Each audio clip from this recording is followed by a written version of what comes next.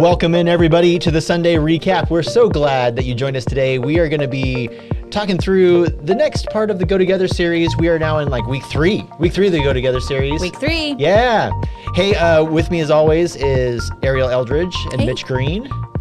It's his birthday. I gotta say I know. It's Mitch's I birthday. know. I'm 30 today, so these two finally respect me a little bit. Only when you said you were in pain from kettlebells. That's awesome. So yeah, Finally, I've earned some respect in the room. No, happy I'm just birthday, kidding. man. Are you doing anything big for your birthday? So this is 30. So my plan, yes, I'm doing a lot of little things with different friends and stuff, but my plan was like to have something every night of the week that was fun. That were my favorite things in my favorite things in my 20s. Last night, I was supposed to do a video game tournament with some of my friends. Oh. Last minute, they all fell off like flies. So I had two friends. They're just afraid of you. Two That's friends all. that came over that don't play video games, and so we were supposed to play online with other people, but the other guy who got on was like, "Hey, I didn't realize I don't have this game anymore." And then two other guys, one guy's like, "My kid has an earache." My other, like he was like, so literally you've moved into the 30s zone. one guy gets on. It's like, dude, I guess you could play like all four of us, but that would take like 4 or 5 hours. So let's just like call it here and hang out. So this is 30. This is 30. Aw. Yeah. 40's We're fun at- too. Okay. Yeah. I'm sure. We could talk about that in 10 years. Oh, goodness. Well, hey, happy birthday. We're, I will say this. We'd be on our like 1200th episode. Oh, I know. In 10 Yeah. years. It'd be awesome. That, But, wow. but No, we are 12,000th. we are glad that you are you. And we are glad Thank that you you. are here. That's right. So, yeah. Yeah, I like birthdays as opportunities to speak life into people and just tell them what we love about them. Yeah. And I don't have anything to say. I'm like, I'm just kidding. all right, Food Truck Friday. Yeah, let's talk about Food Truck Friday. So, shifting gears, this Friday, October 9th is Food Truck Friday. Ariel, I know you've been working hard to get this all set up. Tell us a little bit about what this is going to be like and what we should expect and why we should come. Yes. So we have been studying the book of Philippians and just talking about community so much, and especially this week as we dive into it a little bit more. But it's been a crazy year, guys. It has been a crazy year, and we have thankfully been kind of firing back together in person, but not as much. So we were like, what can we come up with that's outdoors Right. and fun that we can get together? So Food Truck Friday will be all outdoors. Come, bring your family, bring your friends, bring your neighbors, maybe that you've just started talking to with the Pray and Go. And come with some cash ready to grab dinner here from one of the trucks that we're offering. We'll have New York Slice and Box Burger.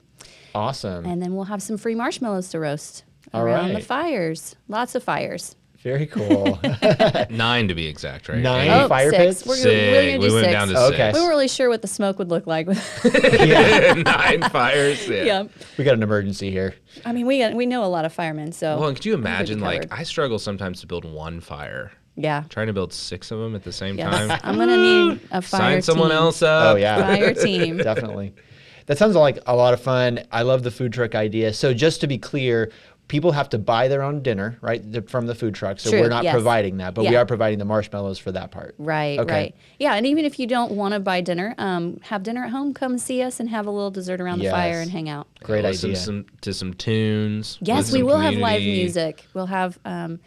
We'll have Dan Vincent from our church. He's one Yeah. of our own here with one of his buddies, and they're going to be playing some live music. Oh, Yeah, fantastic. you've seen him in the back. This week you're going to see him Oh, up front. yes. Yeah, oh, man. He is one of our favorite guitarists on That's our awesome. worship team. Yeah, Very so cool. Friday night, be there. Wish So me happy you said, birthday. That's right. right. We'll all sing happy birthday to Mitch. We're throwing you a party. Yeah, and we're that's pretending it. it's Make it up for Monday night.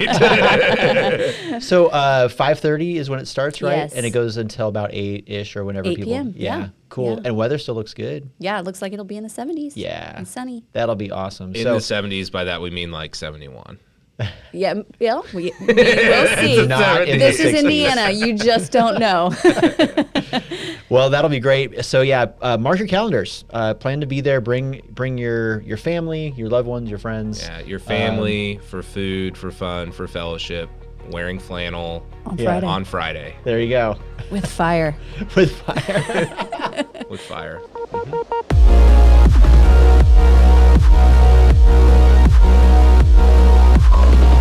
Hey, this week, Pastor Scott preached on Philippians chapter 1, verses 18 through 30. This is Go Together week 3. He called it win-win situation, really because Paul's worldview here, and this is ultimately what I think this sermon is about, is explaining Paul's worldview. It ends up having an influence on what we think about life and what we think about death. And that was really the main focus of this message, this sermon. Just to kind of frame this for us, I would love to just start by reading this passage. It's a little bit of a longer passage, but I think it's going to help us to see a couple things. Yes, and I will rejoice, for I know that through your prayers and the help of the Spirit of Jesus Christ, this will turn out for my deliverance, as it is my eager expectation and hope, that I will not be at all ashamed, but that with full courage now as always, Christ will be honored in my body, whether by life or by death. For me to live is Christ, and to die is gain. If I am to live in the flesh, that means fruitful labor for me, yet which I shall choose, I cannot tell. I'm hard-pressed between the two. My desire is to depart and be with Christ, for that is far better. But to remain in the flesh is more necessary on your account. Convinced of this, I know I will remain and continue with you all for your progress and joy in the faith, so that in me you may have ample cause to glory in Christ Jesus because of my coming to you again. Only let your manner of life be worthy of the gospel of Christ, so that whether I come and see you or am absent, I may hear of you that you are standing firm in one spirit, with one mind, striving side by side for the faith of the gospel, and not frightened by anything by your opponents. This is a clear sign to them of their destruction, but of your salvation, and that from God. For it has been granted to you that for the sake of Christ, you should not only believe in him, but also suffer for his sake, engaged in the same conflict that you saw I had and now hear that I still have. Awesome. Yeah, thank you. Yeah, we gotta let you popcorn that one next time. That's a long one. That's a long one. That's a long one. Do. Yeah. Now, the worldview of Paul is, I think, huge. There's a lot in his writings that give us some information about the worldview that he holds. Really quick, maybe I just need to explain worldview. Well, what is a worldview? I think of it as like a filter in which you see the world, almost like lenses. Right. We've talked about having a gospel worldview or a gospel set of lenses. You see things through that. Exactly. Yeah. So like everybody has a worldview, and it's shaped by the culture that you were raised in, and the experiences that you've had, and the religion that you may follow or not follow, or things like that. All of that shapes your worldview and how you see the world. So Paul really has a worldview, and it's really been shaped by Christ. And there's a lot of things in this passage that seem to give us little hints at what that worldview is. So just looking at this passage, do you think that what are some of the passages that you see in there, or some of the things that Paul says that maybe helps us to understand his worldview a little bit better? Well, I'm going to go straight from the text here. And in verse 19, he says that this will turn out for my deliverance. And so what I think I see him sharing with the church in Philippi is that he sees either option as deliverance. And I think we even heard this week Scott talk about that word deliverance means salvation, right? Right.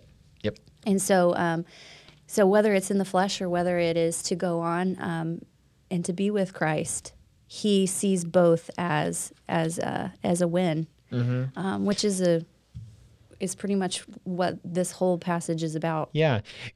Paul often refers to salvation in 3 different categories, right? So you have the past tense category, which is what he talks about is really justification. Like in the past, God saved me, right? Then you have the present tense category, which is the sanctification side, that God is saving me. Yeah. He is currently working in such a way to make me more into the image of Christ, and that is salvation. And then he talks about the future tense of it all, and that is glorification.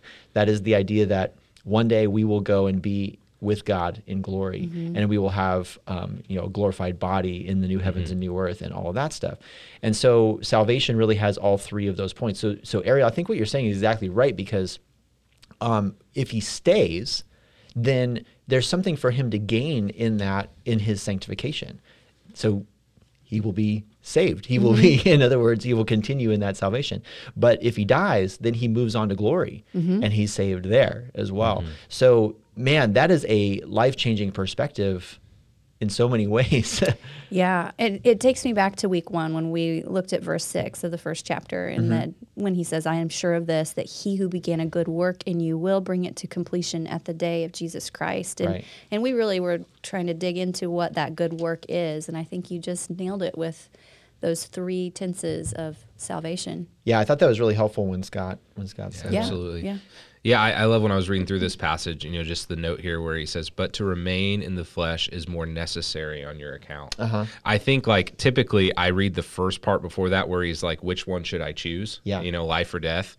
And I kind of see them as like a neutral, like, oh, choose one or the other. If you go to heaven, you're with Christ. If you're on earth, you're going to be serving in ministry. But he kind of comes to this conclusion point where he's like, no, it's more necessary for me to live because of your account. Yeah. For the spread of the gospel. So it's like, I've never really seen that like actually living, is there's more purpose to that, that he's expressing here. And so for me, it was like, oh, like, so that's why we press on and live. Yeah. We don't just like hope for death one day, Right. because they're both, like a net neutral. It's like we actually choose to live and minister out of this. Yeah, well, that's what I was going to say. The flip side of that is that if we still have breath in us, Yes. that means that there is work for us to do. I remember being a young pastor, and I was talking with an older gentleman, an amazing saint, in the church, and he was. He kind of told me this ethic because he was about to retire, and I was like, well, what are you going to do? Are you going to like take a bunch of vacations? Are you going to go, do this and do that? All the typical things that retired people do in America. He's like, well, no, this is when the work actually starts. I'm like, what? And he kind of really laid out this worldview. He was like, this just frees me up to do more ministry right now. And I'm like, Wow. that's an awesome perspective Yeah, it is. on that.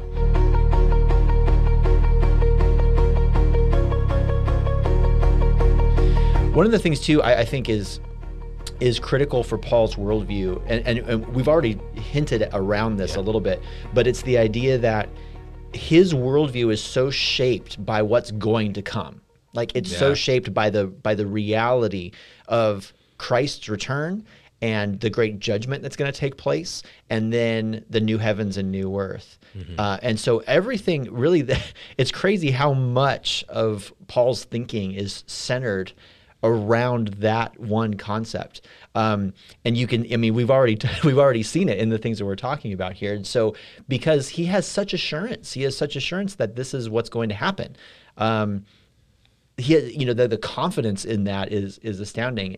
And I feel like for us, sometimes we lack so much that confidence. And yet if we had more of that confidence in like, this is what life is going to be like, that maybe we would live differently in some ways. Yeah.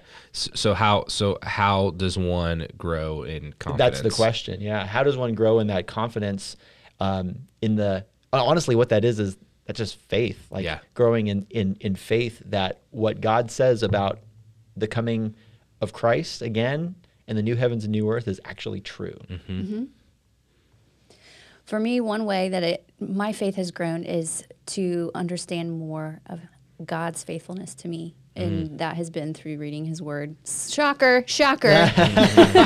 Bible lady here again.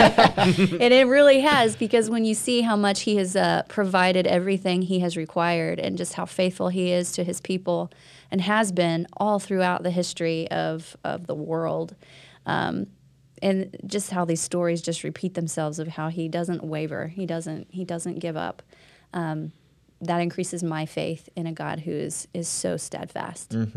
I think for me, that's the same thing I was thinking, because again, I've been wrestling a lot with, what does faithfulness look like, and how can we not let our faithfulness, like being faithful just becomes about doing works, so I think we have a tendency to go, okay, now I got to be more faithful, so I got to go do more. But really, I think what you're saying, Ariel, is like the important thing to understand, that we start at this place of understanding, okay, what does God's faithfulness look like for us? Right. And we talked a little bit about this last week, but it's not only that, like, okay, it's like this is a truth that motivates us, the gospel. It's also the power by which we go, and as Chris said, there's also this looking back piece. There's this looking forward piece that Paul's doing that's saying this is our eternal reality. but also looking back and saying, this is what Christ has done. So these things motivate us, but they're also the power by which that we do go out and we do ministry. So faithful is like responding to what God's done for us. So I think sometimes, we struggle to have the clarity on what has God actually done. Like, what are the truths? What is our eternal security actually like? And how does it impact things? So then we go to try to do, and when we try to do things by our own power, we get stuck. Yeah. And I think that's kind of the rat race, this wheel that we're on. Yeah, because you either get stuck or you burn yourself out. Yes. It turns into pietism, and that's just like striving, and doing things out of your own. Yeah, I was going to say, strength. define pietism a little bit for us. Oh, yeah. Well, I would say that it is less on the side of resting in God's faithfulness to you and letting your works be the overflow of that. Yeah. And more on the side of working toward being faithful to God and proving that you are faithful. Yeah. Yeah. Absolutely. That's great. And I think now that's where this worldview conversation comes in, because I think a lot of us, we have a worldview, that is founded on, and we see it interact with the way we see different things, how we approach politics or racism or what's happening in the world. And we need to have a worldview that's founded on Christ, this kind of gospel lens that we've been talking about, so that we can understand these things within an eternal perspective of what God has for us and what Christ has done on the cross.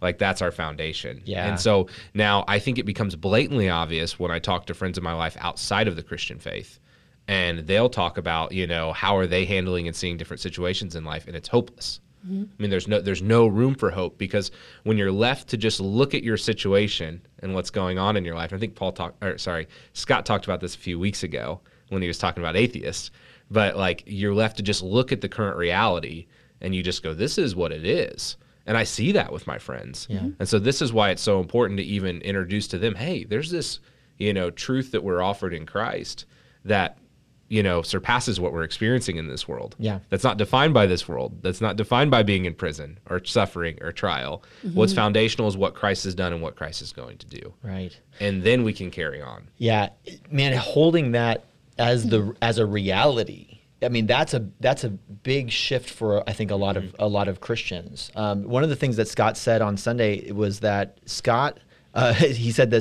Jesus is an add-on to our already complicated lives. For a lot of Christians, Jesus is an add-on to their already complicated lives. And so what he meant by that is this idea of like, we're still the determiner of everything that's true. We're holding this idea like we're the ones that decide what's right and wrong and what's true and not true. And we have all these different sources of truth, so one could be the Bible, but then another could be, a TV show and news media and all that sort of stuff. But we're determining what's right, what's wrong, what's true and not true. And ultimately what Christ is asking us to do is saying, I think, the way he said it is that Jesus doesn't want to be an add-on to your life. And I think ultimately what that means is Jesus will not allow himself to be an add-on to your life. I mean, it's all or nothing. You're either 100% sold out into this, or you're not. You're either believing that this is the reality that's coming, or you're not. Why is that the case? Sorry. Yeah. So I'm gonna start in a place of more like, why do we think that way? Yeah. And then maybe we can get to like the truth side of things. Yeah. So I mean, we are way more individualistic as a people than we've ever been in the history of the world. So I think it's almost something where like this would be such a radical thought to think about at any other period in the history of the world, to think that you are the center of the universe. Sure. That what matters most is your identity and your goals. Yeah. So, even in America, I would say, so, you look at the past 100 years in America and you've seen a shift from kind of like the American dream nuclear family picture to individuals thriving within their professional sphere. So we've even gotten more individualistic in America. Well, you go back even culturally, farther back, and you look at, within Jewish society, and you're talking about people that exist largely in community, not even just in families. Yeah. So there's a whole nother degree of separation. So, and I think a lot of this stems from some of the ways that we approached gospel truth, which is true in the 90s in the church, was where we focused on my personal relationship with Jesus. And so we kind of spoke into the individualism that was happening in society, which isn't a bad thing, but what it does is it makes it all about us. So you look at the way that people even begin to share their testimonies, and they say, what was my life like before Christ? What was my life like? How did Christ change my life? And now what does my life look like? Yeah. And it's this story of your transformation and what God's doing through you. Yeah. Now, that's like how I think we got here, if that makes sense. So I think it's just such a radical thing that you would not find many people that would be hearing Paul's words or reading this letter and not thinking of it within the context of community, or bearing for one another's needs. Yeah.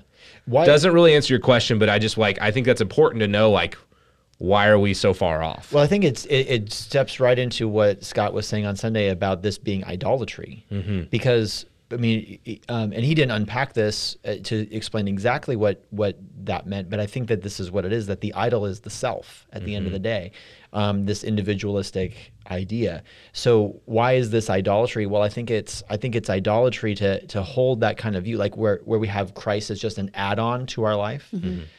It's idolatry because then we're saying we are God. We're saying we're the ones that are actually in charge of, what's right and wrong. Which is to me why it's hard to almost just answer the question of why would he think this way. It's because, well, the God of the universe, wants us to bring worship to him, for him. So it's such a radical question to even ask it when you really think about it. Yeah. Because it's like, man, you look throughout the Old Testament and it's like God's not only concerned with worship only being given to him, over other, idols and things. He's concerned with how we worship him. So God is about bringing worship to himself. The God of the universe is never going to be about bringing worship to you. Yeah. In fact, it goes completely against our creation. We're created to bring glory to God. So in our identity, our purpose is to bring glory to God himself. So it's a really good question, but the reality is it's like once we start to get in that spot about, well, why would God not want to be about my prospering? We've missed even our created identity. Yeah. Like we've gotten so far off the mark to start to say that God would be about my thriving. Now, that's not that God doesn't want what's best for you, but again, it's like the primary purpose is to glorify God. Yeah. And thriving by what standard? The standard is different than what we might think. We'll go back to what you were saying about the idolatry. I think that's pretty much spot on because our God is sovereign and jealous and will not share. And so when we try to squeeze in other things like, I love Jesus, but namaste, it doesn't work because he will not share that place. Yeah. And he doesn't need to. And then you might think, oh, well, jealous seems like a negative aspect, but it is a perfect jealousy of a perfect God. Right. Who doesn't share our humanistic desires and needs. He is fully and fully himself and satisfied within himself that he doesn't need anything from us. Yeah, and that's just where it's so interesting that we get to this place. Because, it's like the front that Jesus puts out there is, there's no way to the Father but through me. And God, in the Old Testament, Yahweh puts the front out there that says, put no other gods before me. Like I am the one true God, and so it's like to get to the point where we're starting to ask the questions about, okay, well, but what is God like about what I want? Yeah. Is just like so crazy when you're thinking about, no, like the God of the universe wants to be in perfect union with you, but it's through his ability. So once we start to get into the conversation of what do we do to bring to the table, we're missing that God's like Jesus is like, no, I'm the only way to the Father, right? By the work that I've done. Yeah. And what's interesting about this too is as we do this, as we continue to make Jesus just an add-on to our life, it ends up having some really strange results or strange conclusions in our life. Like Scott mentioned a few, like it reduces Christianity to just being about, being a good person or being moral. And at that point, what it does is it puts Christianity on sort of and this is one of the arguments that come from secularists, where they come back and they're just like, all world religions are the same. Because they're all just trying to make you be a more moral person. You coexist. Right? Yeah, and the coexist thing, which don't get me started on that. But but I think it also reduces Christianity to pragmatism. So it ends up being this. In other words, it reduces Christianity to this idea that, like, if it works, then it must be true. But if it doesn't work, then I can dump it because it's totally not true. And so I think that we see this a lot right now in our culture, where we see people saying, this doesn't work for me. It's not getting me where I want to be. It's not, you know what I mean? And so because it's been reduced to this pragmatic sort of sense, people are jumping ship from Christ. They're saying, Christ doesn't work, because he doesn't fulfill your desires. Exactly. Yeah. But what Paul is getting to over and over again is that life is about having Christ.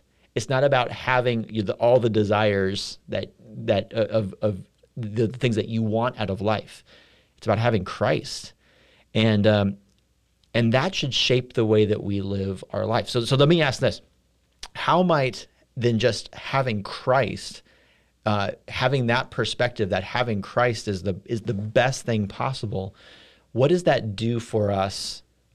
Very practically, how does that change the way we live every day? Well, if we think about it as a worldview, that Christ is in abundance, he is more than enough. You see him feed the 5,000, and not only does he fully satisfy them, he has leftovers, and that is truly how he fills us. And so we don't need to feel like we are in need or that we're missing out on the things of this world, because he is more than enough. And until we have that worldview, we'll always feel like we're empty and lacking. Mm-hmm. Yeah. I think for me, it's just while I look at pain, hurt, experience it in my life in this world, see it in the world, I know that the only source that can provide peace must be outside this world. And so, for me, it's like, that's the solid foundation that I have. Like, I have a foundation that's not founded on the things that are going on around me. If I lost my job tomorrow or, anything happened, it's like the foundation is on Christ. Mm-hmm. And so to me, I think that's what it looks like to actively live out this truth. Yeah. Now, I also want to say, like, that's a total process of learning how to surrender, because just like, our foundation of our worldview should be Christ through this gospel lens, we got a lot of other things that we're bringing to the table, before we get there. Mm-hmm. And so it's constantly trying to die to self and shed those things off as we remember and we live out this truth that Christ has given us. That's a perfect segue, because that's actually, the next part of this is, if having Christ informs us how we should live, having Christ should also inform us how we should die. Yep. And one of the things that that Scott said that I thought was so good, he said this before, but he said, my job is to help you prepare to die. Yeah. Right? Mm-hmm. That as pastors, and church staff, honestly, that's our job. Or our job is to help the people that God has entrusted to our church to learn what it means to die. And that doesn't, it's not quite as morbid as that sounds, I suppose, but the idea behind it is just what you're talking about, learning how to die to self-sacrifice. So what might be some examples of that? Just to kind of wrap our minds around, like, learning how to die type of situations in our life. I got a big one that's in the back of my mind. Yeah. And I don't know all the details of this story, but I was talking to a member in our church who recently had a spouse die. They also had a child die in their life. And they were asked this a couple weeks ago by somebody else. They said, what's going on in your mind? How's your relationship with God in the midst of this? And what he shared was, he said, I'm thankful for many years of, like, foundational truth of learning about who God is. He said, now, that doesn't mean in those moments that I necessarily always understand what God's doing. Right. He said, but I'm living on the foundation of the gospel truth of who God says he is and the eternity that he's promised. And he's like, so there's a working through that. It's not like I'm always excited, to go pray to God after these circumstances happened in my life right away. Right. He's like, but it's a constantly recognizing that God, you say these things are true, so I'm going to submit my trust to you. Yeah. Now, that's like the most extreme version of that. That's a pretty extreme. It's like almost Job style. But it's but again, I think that's it. You like when you're rocked by this world, you're turning to a source that's outside this world, and you're saying, okay, God, I'm trusting you. Yeah. I'm trusting the truth that you said. And to me, That reality. yes, that I'm trusting reality. that reality Yeah. that you've promised, and I'm going to walk in faith in that, which walking in faith often means trusting that reality. Exactly right. Something I thought that Scott said was very interesting was that, Paul isn't saying that death gets you out of poor circumstances that were, and I hear this sometimes from brothers and sisters in Christ where we say, well, this is really terrible and this world has just gone to pot. I can't wait until Jesus comes back, and because they just want to exit. And don't we all? But if we can look past that and see what Paul is getting to here is that for me to stay in the flesh means fruit. It means fruit. And I think that's why God allows us to continue to sojourn here. Because Paul's basically saying that death is better than the best circumstances of life. However, to stay has fruit. And that's why. Well, and that's what we were talking about this a while back, but when I was reading through 2 Corinthians, it's just they really believed that trials and persecution grew them in Christ likeness. Yeah. Like actually believed that. They weren't just like, oh, we have to accept this. They're like, nope, like this is for our benefit. Absolutely. Well, and Paul hints at that again at the end of this section. He verse 29, he says, "For it has been granted to you that for the sake of Christ you should not only believe in him, but also suffer for his sake." There's this idea of both faith, that belief, and the suffering has been granted by Christ, which is trippy to think about. Yeah. So it's it's even a worldview shift of saying, like you're saying, Ariel, not just trying to get out of our problems, Right. But recognizing that God's actually working in our problems.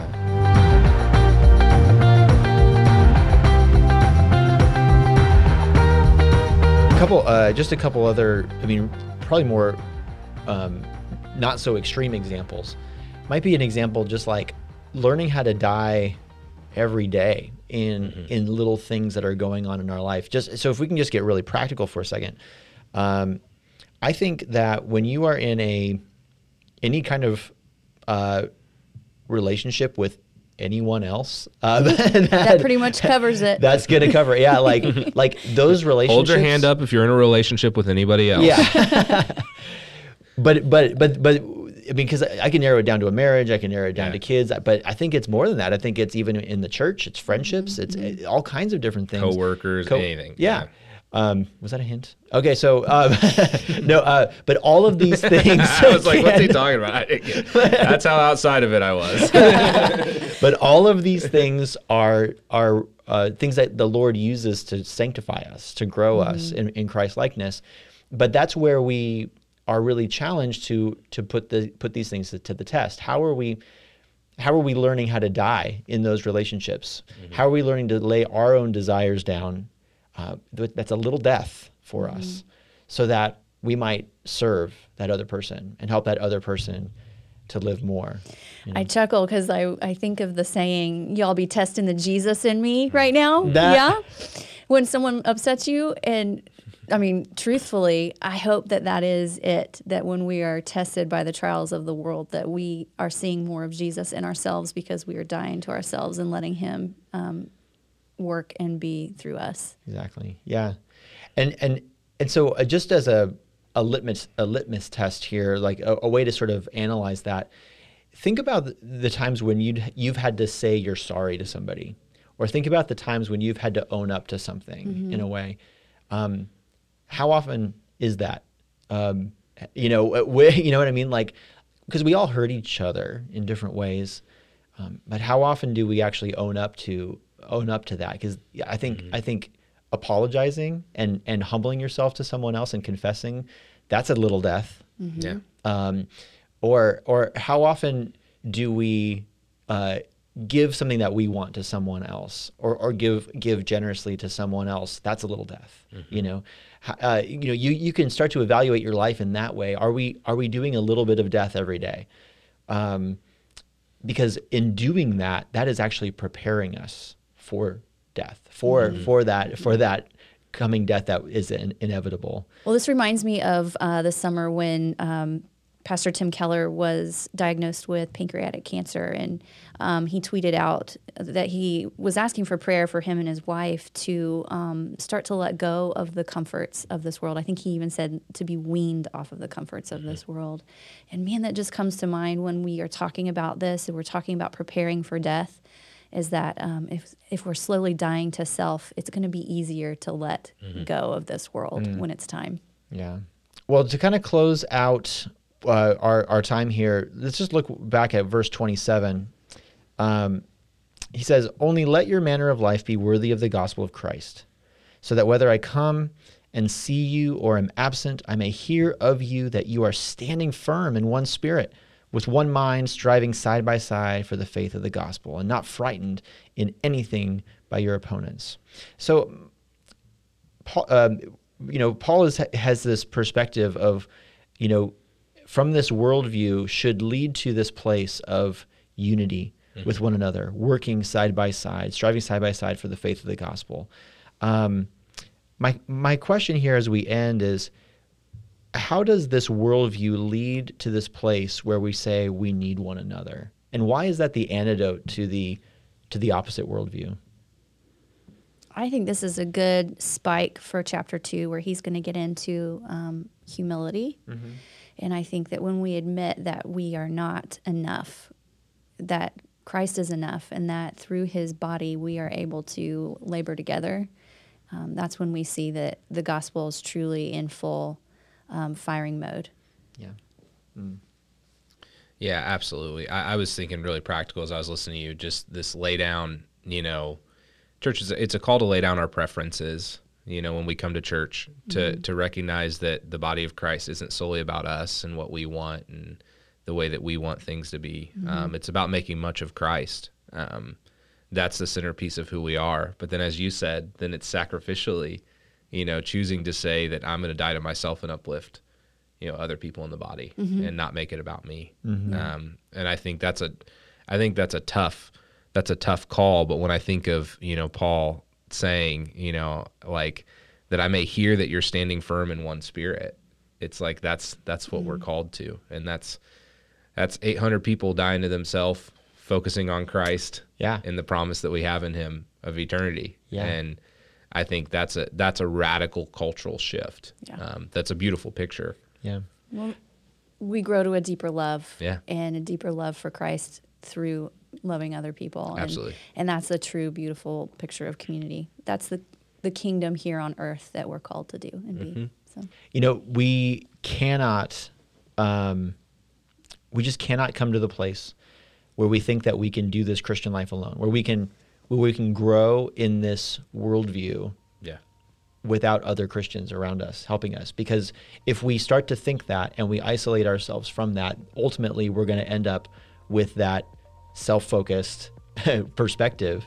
And we I think that's part of why we just really need one another. We sharpen each other. We really help one another to grow in this worldview. And whether that's by encouragement or by troubles with one another, I think that all of it helps to sharpen us and grow us in this worldview.